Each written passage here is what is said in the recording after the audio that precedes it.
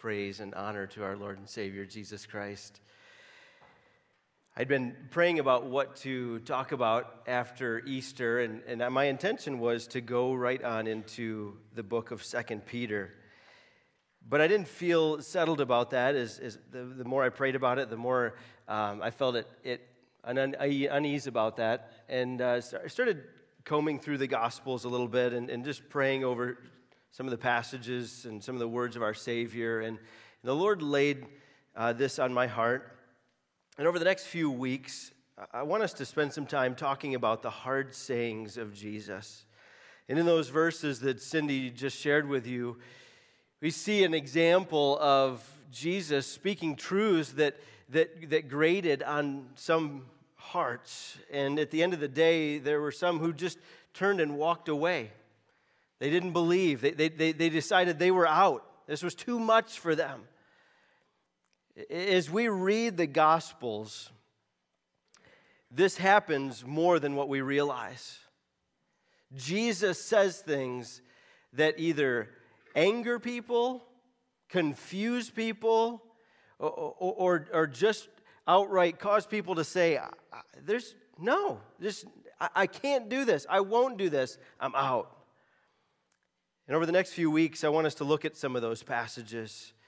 Easter Sunday is always a day of mixed emotions for me. I love seeing the room filled. I love hearing the voices louder than normal singing praises. I love seeing faces that I haven't seen in a while. But there's always that a little bit of sadness mixed in with the joy. Of course, the celebration of the resurrection is front and center. There's always some sadness mixed in there because I know that there's some who are here on Easter that I won't see again until maybe next Christmas, but probably not again until next Easter.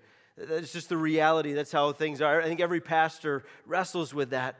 But it struck me in a powerful way this week as I was reflecting on just the importance of being a part of the family of God, and importance of listening to what Jesus calls us to, and the hard words that he said that I think even to this day cause others to turn back. There's a temptation for us to pass by the hard words of Jesus, to skim over them and to try to get to the things that we understand or that make us feel good. And to be sure, there's so much about the life of Christ, and we've talked about that, the ways in which he shows compassion to sinners, that he calls all those who are weary and heavy laden to come to him, and he offers rest for our souls. But then there are also verses that give us words of Jesus that are really, really challenging. Some of it is because it's difficult to understand. We've all read some of those parables, or he'll say something and we're like, what in the world does that mean? What is he getting at there? And it takes some investigation and maybe understanding the first century culture and understanding the context. But then there are some things that we're not really confused about what they mean. They're just hard to hear. They're blunt. They're honest. They demand much. And those words are the ones that I think most of us, if we're honest, feel the most tempted to skim by. And this morning we want to kind of begin this series by looking at Matthew chapter 7, verses 13 and 14.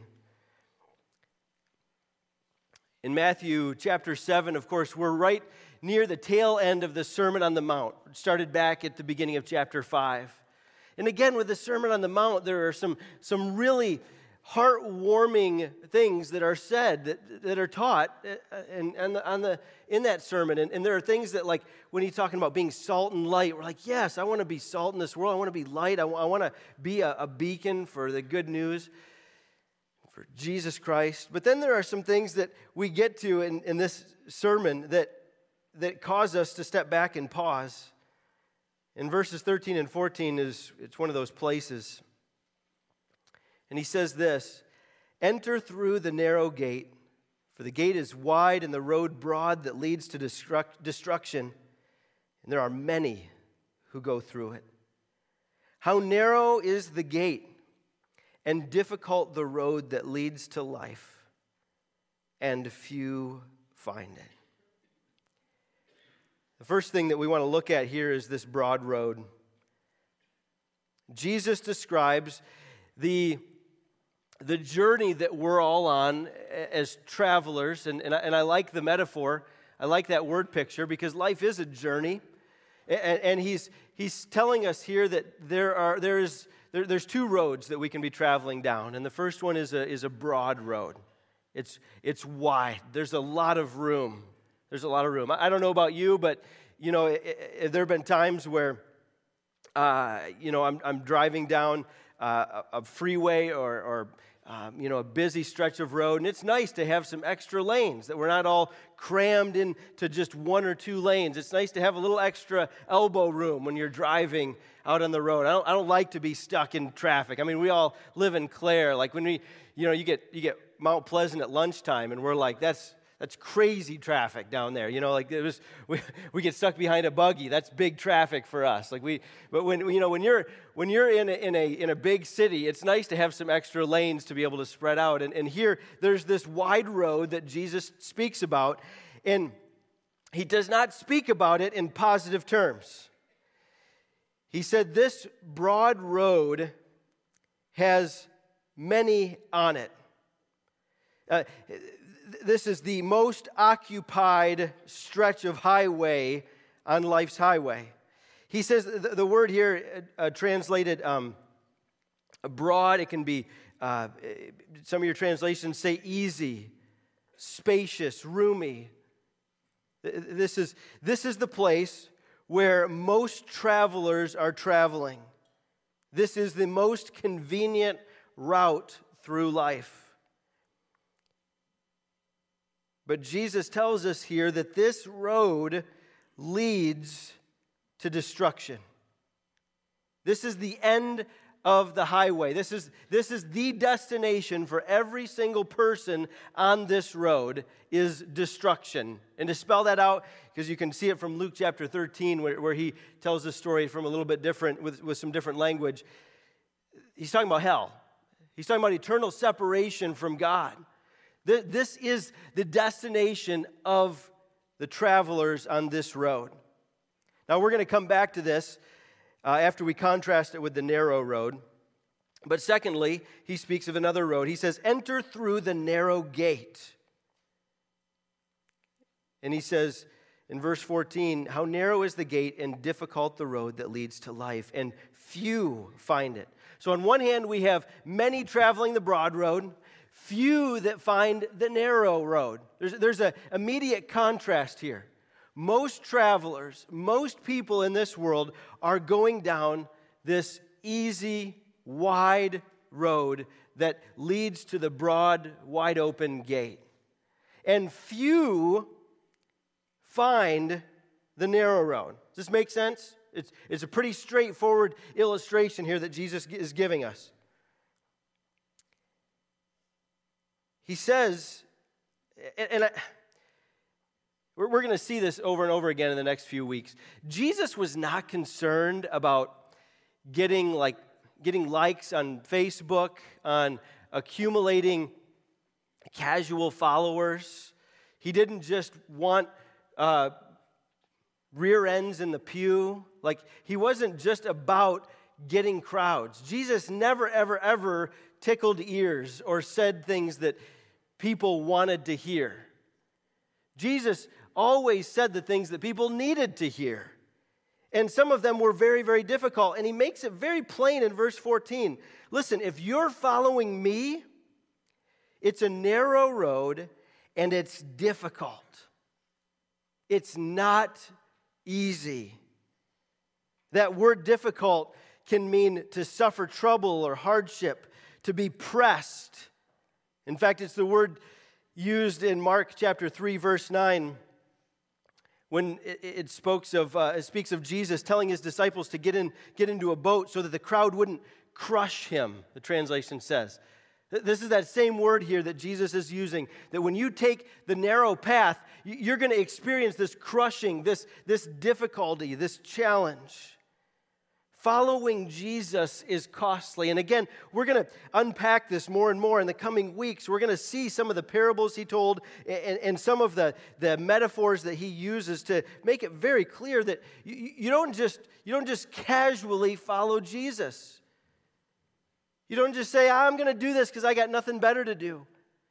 I'm going to do this because it seems like the hip thing to do.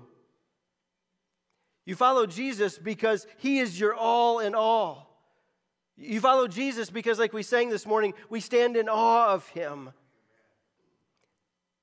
He's not looking for people to follow after him who are half-hearted about it, who have one foot in and another foot in the world. Jesus said the stark reality is that few end up finding this path.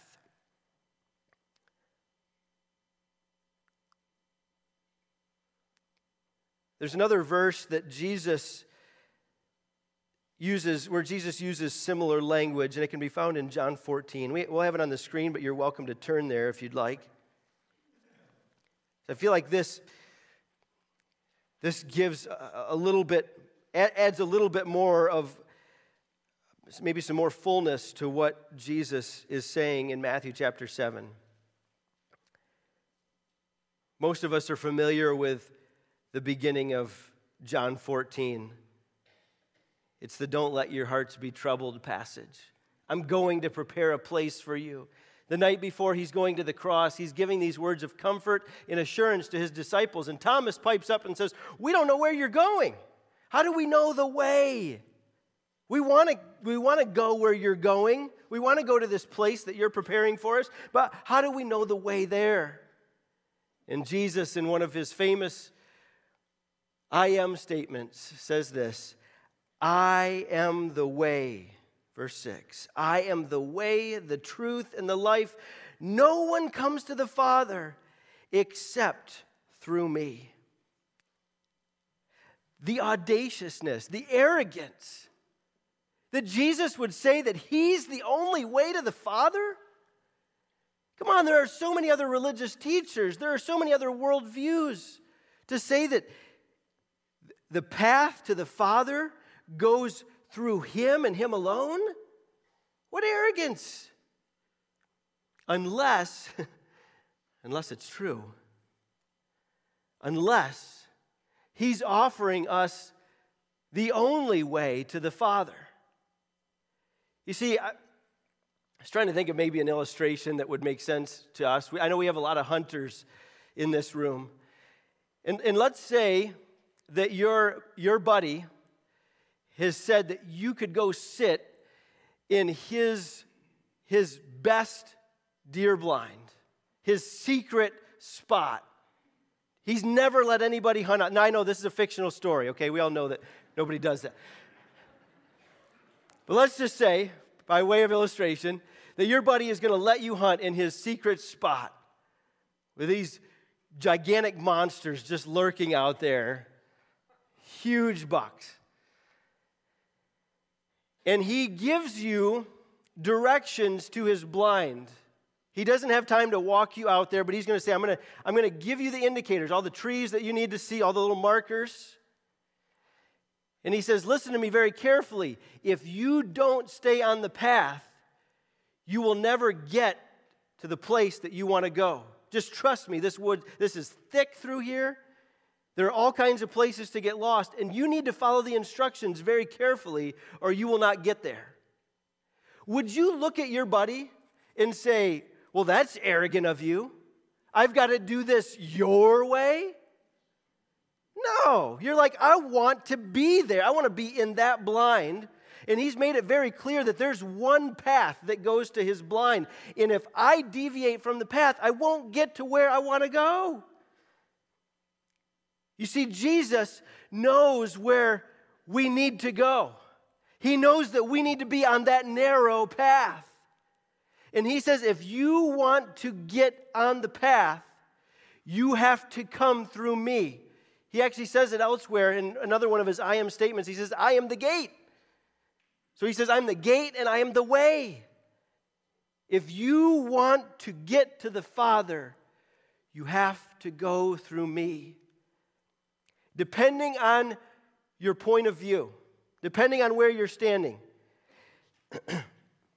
it's either incredibly arrogant to say there's no other way to the Father but through him. That you're bypassing all these other religious teachers and worldviews and you're saying they're wrong and there's one right way. And it's incredibly arrogant. Or it's unbelievably loving that he pointed you to the very precise path that you need to be on to get there. And depending on how you look at it will depend, it will set the course for eternity for you. That's fine. You can call Jesus arrogant all you want, but if he's pointing you to the right path, the only path to the Father, then it's unbelievably loving. And there are many in our world today who think that it's fine. I can take any path as long as I'm sincere in my beliefs, as long as I'm passionate about them, God will accept me. Jesus says, I am the way. R.C. Sproul tells a story where he says that he once took a college class that was taught by a teacher who was openly hostile to the Christian faith. He said, this teacher never missed an opportunity to attack Christianity in her classroom. He said, so I tried to meld into the woodwork to escape the arrows of her wrath. Well, one day, however, she called on him in front of the whole class. She said, Mr. Sproul, do you believe that Jesus is the only way to God? He says, I knew how she felt about any exclusive claims to Jesus, so I knew I was caught between a rock and a hard place. If I said what I believed, I would experience an avalanche of wrath from the instructor. But if I didn't say what I believed, I'd be guilty of nothing less than treason before the King of Kings. I mumbled an answer, but she said, what was that? So I said, yes, ma'am, I do believe that Jesus is the only way of God. And just as he thought, she went into a fit of rage that spilled out on him. She said, that's the most narrow-minded, arrogant, bigoted thing I've ever heard a student say. The rest of the class, he says, glared at me as she heaped her scorn on me. He goes on to say, after the class, I was walking out the door and she stopped me and said, I'm sorry, I didn't mean to be so hard on you, but I just can't understand how anyone would be that narrow-minded. He said, I told her, well, I hope you can understand my problem. I've been persuaded that Christ is the Son of God. I'm a Christian. There's nothing more foundational to Christianity than the confession that Jesus is the Son of God. Now, if I believed that Jesus was the only way to God because it happened to be my way, the unspoken premise of my logic was that R.C. Sproul believes must by logical necessity be the only way to think, then I would agree with your assessment. I would be unspeakably arrogant, bigoted, and narrow-minded. But I hope you understand why I believe that Jesus is the only way. It's because that Jesus said he was the only way. And if I deny that, I deny him. My brothers and sisters, God has not pointed us to one way because he is unloving, because he is narrow-minded. He's pointed us to one way precisely because he does love us. He wants us on the path that will lead to him.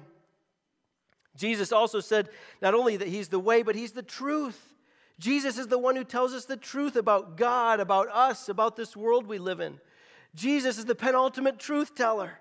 He never tells a lie. He never misrepresents the Father. He never whitewashes things or never misleads in any way. He is the way and the truth. D.A. Carson has said that Jesus is the truth because he embodies the supreme revelation of God. He himself narrates God, says and does exclusively what the Father has given him to say and do. There is no other way. The great truth teller. And then finally, he says that he is the life. Jesus is the life. He's the source of all of our existence, all of our participation in God. In him we find everything that we need. Peter tells us that he's given us everything pertaining to life and godliness through Christ. Jesus said that I came to give life abundant. He is the way, he is the truth, and he is the life. You see here from a verse like this that that Jesus is our all in all. And it's precisely because he is the way, the truth, and the life, he can say this: no one comes to the Father except through me. Acts 4:12 puts it this way: there is salvation in no one else, for there is none other name under heaven given to people by which we must be saved. There is salvation in no one else. It can't be found anywhere or any place else. Jesus is the only one who can rescue our souls and bring us to the Father. This is, by definition, a very narrow way to think. I concede that. But if it's true, isn't this the path we want to be on? Isn't the path to life, to hope, the one that you and I want to be walking down? Not our own path, not some other worldview, not some other perspective. I love how Thomas à Kempis, over 700 years ago, over 600 years ago, my math's wrong, wrote this: "Follow thou me, I am the way and the truth and the life. Without the way there is no going. Without the truth there is no knowing. And without the life there is no living." Jesus came to offer us life. He's the truth. But it's through him. He's the only way. So to bring this together with Matthew chapter 7, I just want to conclude with a few applications. The first off is to state the obvious, that there are far more people on the wide path than on the narrow path. Jesus is very, very clear about that. Many find the path. Let me say this as gently but as strongly as I can. Statistically speaking, some of us here this morning are on the wide path. Just because we're in a church doesn't automatically put us on the narrow path. Being on the narrow path, as we're going to see in the next couple of weeks, means several things. It means placing your faith and trust in Jesus Christ alone. It means following him. We're going to see that it means bearing fruit. We're going to see that it means taking up our cross. We're going to see that it means being willing to suffer for him.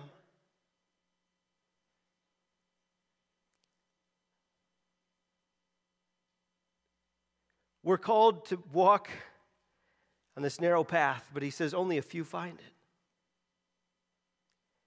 And he says, because this is hard. Following Jesus is hard. In the passage that Cindy read for us, as many of these followers heard the teachings of Jesus, it says simply that they just walked away and they no longer followed him. I meet so many people who profess to be saved, but through their life it seems as though they've walked away. They're trusting in a prayer that they prayed 20 or 30, 40, 50 years ago, but there's no indication that they're still walking on that narrow path. I'm going to give you a hint here that if following Jesus is relatively easy for you, you're not likely on the narrow path. He said this path is hard. It comes with persecution and ridicule from those who are outside of Christ, those who are on the wide path. It comes with demands of our life, our affections. If following Jesus is a piece of cake for you, maybe an inconvenience here or there, but he really makes no austere demands of your time, your money, your life, your thoughts, then you're probably not on the narrow path. You've found a path that's much easier. And And we live in a culture, I know I've said this, but I can't say it enough. We live in a culture where it's still pretty acceptable and pretty safe to have one foot in the world and one foot out. In some places in this country, and certainly places around the world, it's very clear. The people who are on the wide path and the people who are on the narrow path, there's no questioning. But you see, in our culture, you can be on the wide path and talk about going to church on Sunday. You could be on the wide path and even talk about reading your Bible. You can be on the wide path and have conversations about believing in God. Because we live in a culture, by and large, where it's okay. I mean, again, I know that that's changing and everything, but we're in a pretty conservative pocket of this culture, and so we're okay with, I went to church on Sunday, and then, it made no difference in my life throughout the week. And then, I showed up again the following Sunday, maybe skipped a few, or, read my Bible here and there, read this little quick devotional that pops up on my phone. But there's no real demands there. There's just little, shout-outs to Jesus. But it's not a way of living that demands much. I don't want persecution. I don't want our religious freedoms to be stripped away. I kind of like being able to gather together and not have to worry about the doors getting kicked down with secret police busting in. I do appreciate that. But there is something about persecution and suffering that brings all of this into very clear focus. Because you're not just going to show up casually if you're not all in. If it means your life, if it means loss of friendships, family, jobs, social status, perhaps money, then you're not going to dabble in this Christian thing, in this Jesus thing. You're just going to I'm taking the wide path. It's way easier. People don't target me. I'm not going to get ridiculed. It's even kind of fun. Jesus calls us to follow him. He says that he is the way, the truth, and the life. And if that's true of you, if Jesus truly is your way to the Father, your only way to the Father, if he is the truth that trumps all other truth, if he is the true life giver, then your life will look different. Walking on that narrow path will produce a different kind of person, one who looks a lot more like Jesus day by day as we remain on that path. I think the temptation when we read these verses is to think, man, this is what my neighbor needs to hear. I know some unbelievers that could really use a message like this. That's good. And let's continue to pray for those who don't know Christ. But let's not miss the opportunity to step back and hear the words of Jesus. Remember that this passage,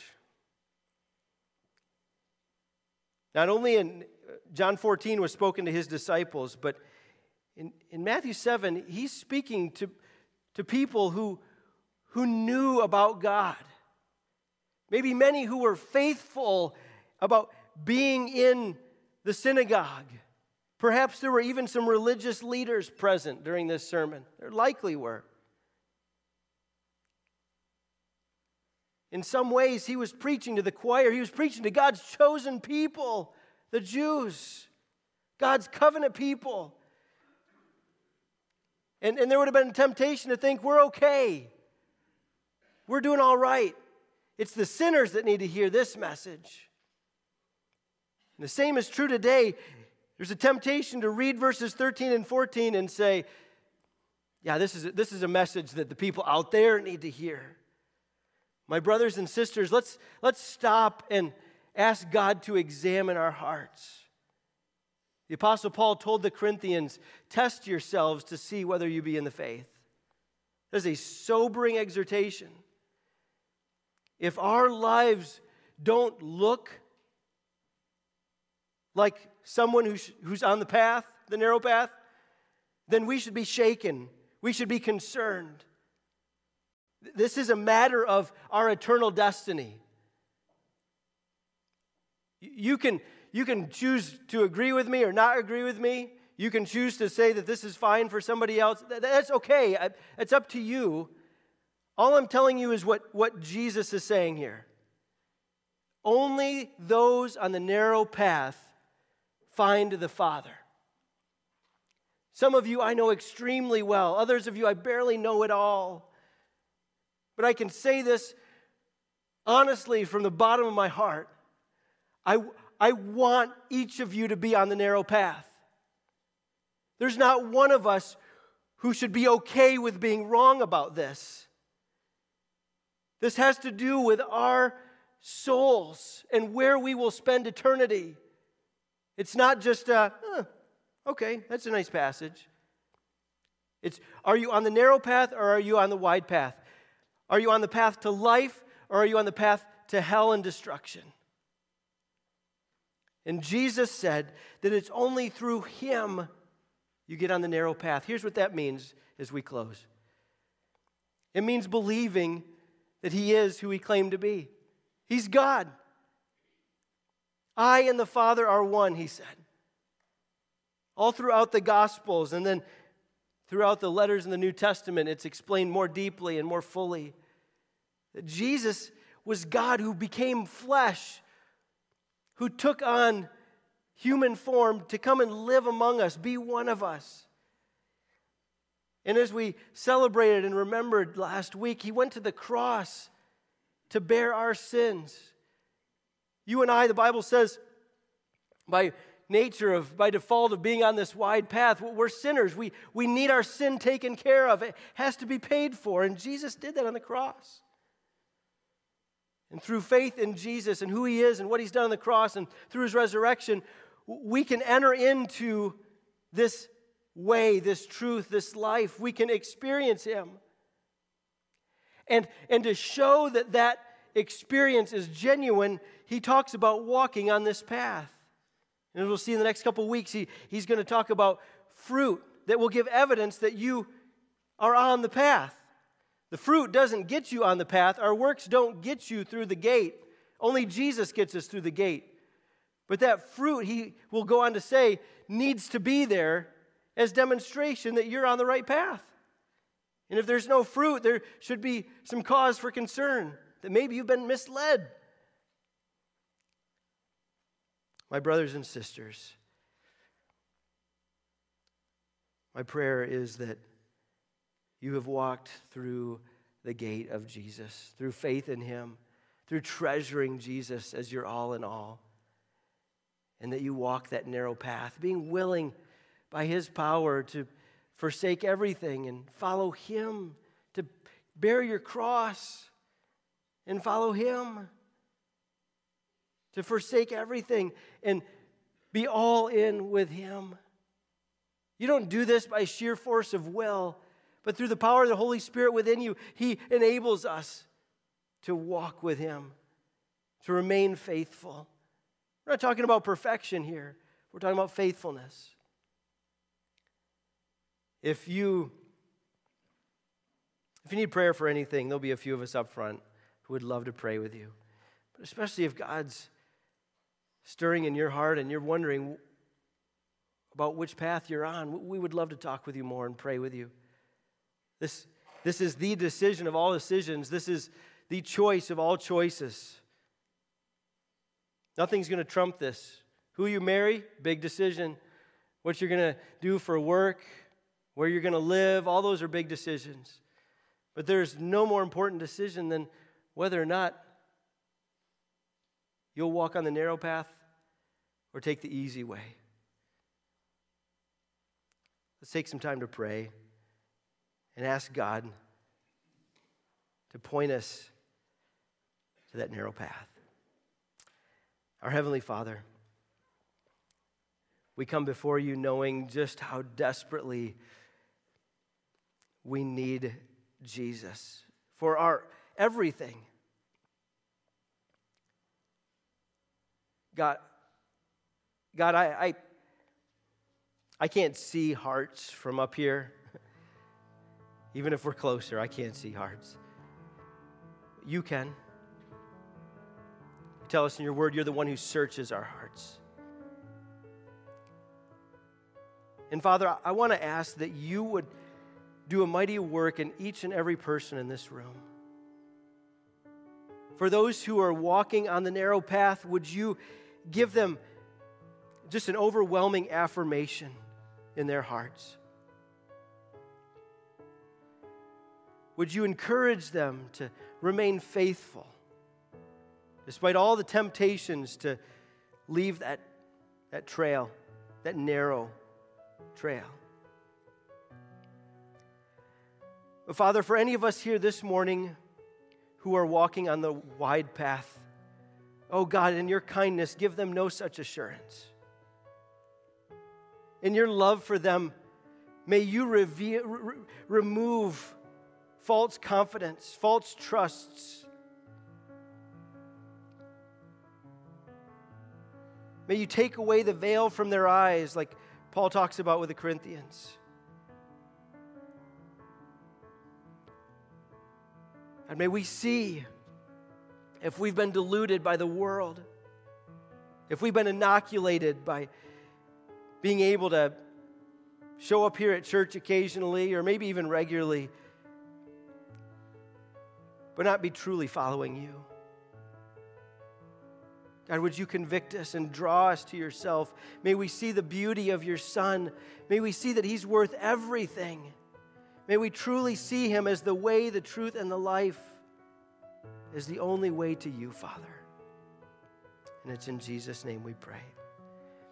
Now may the shepherd who laid down his life for the sheep restore your soul, lead you in right paths, walk beside you in the dark valley, and bring you safely home to the home of the Lord forevermore. Amen.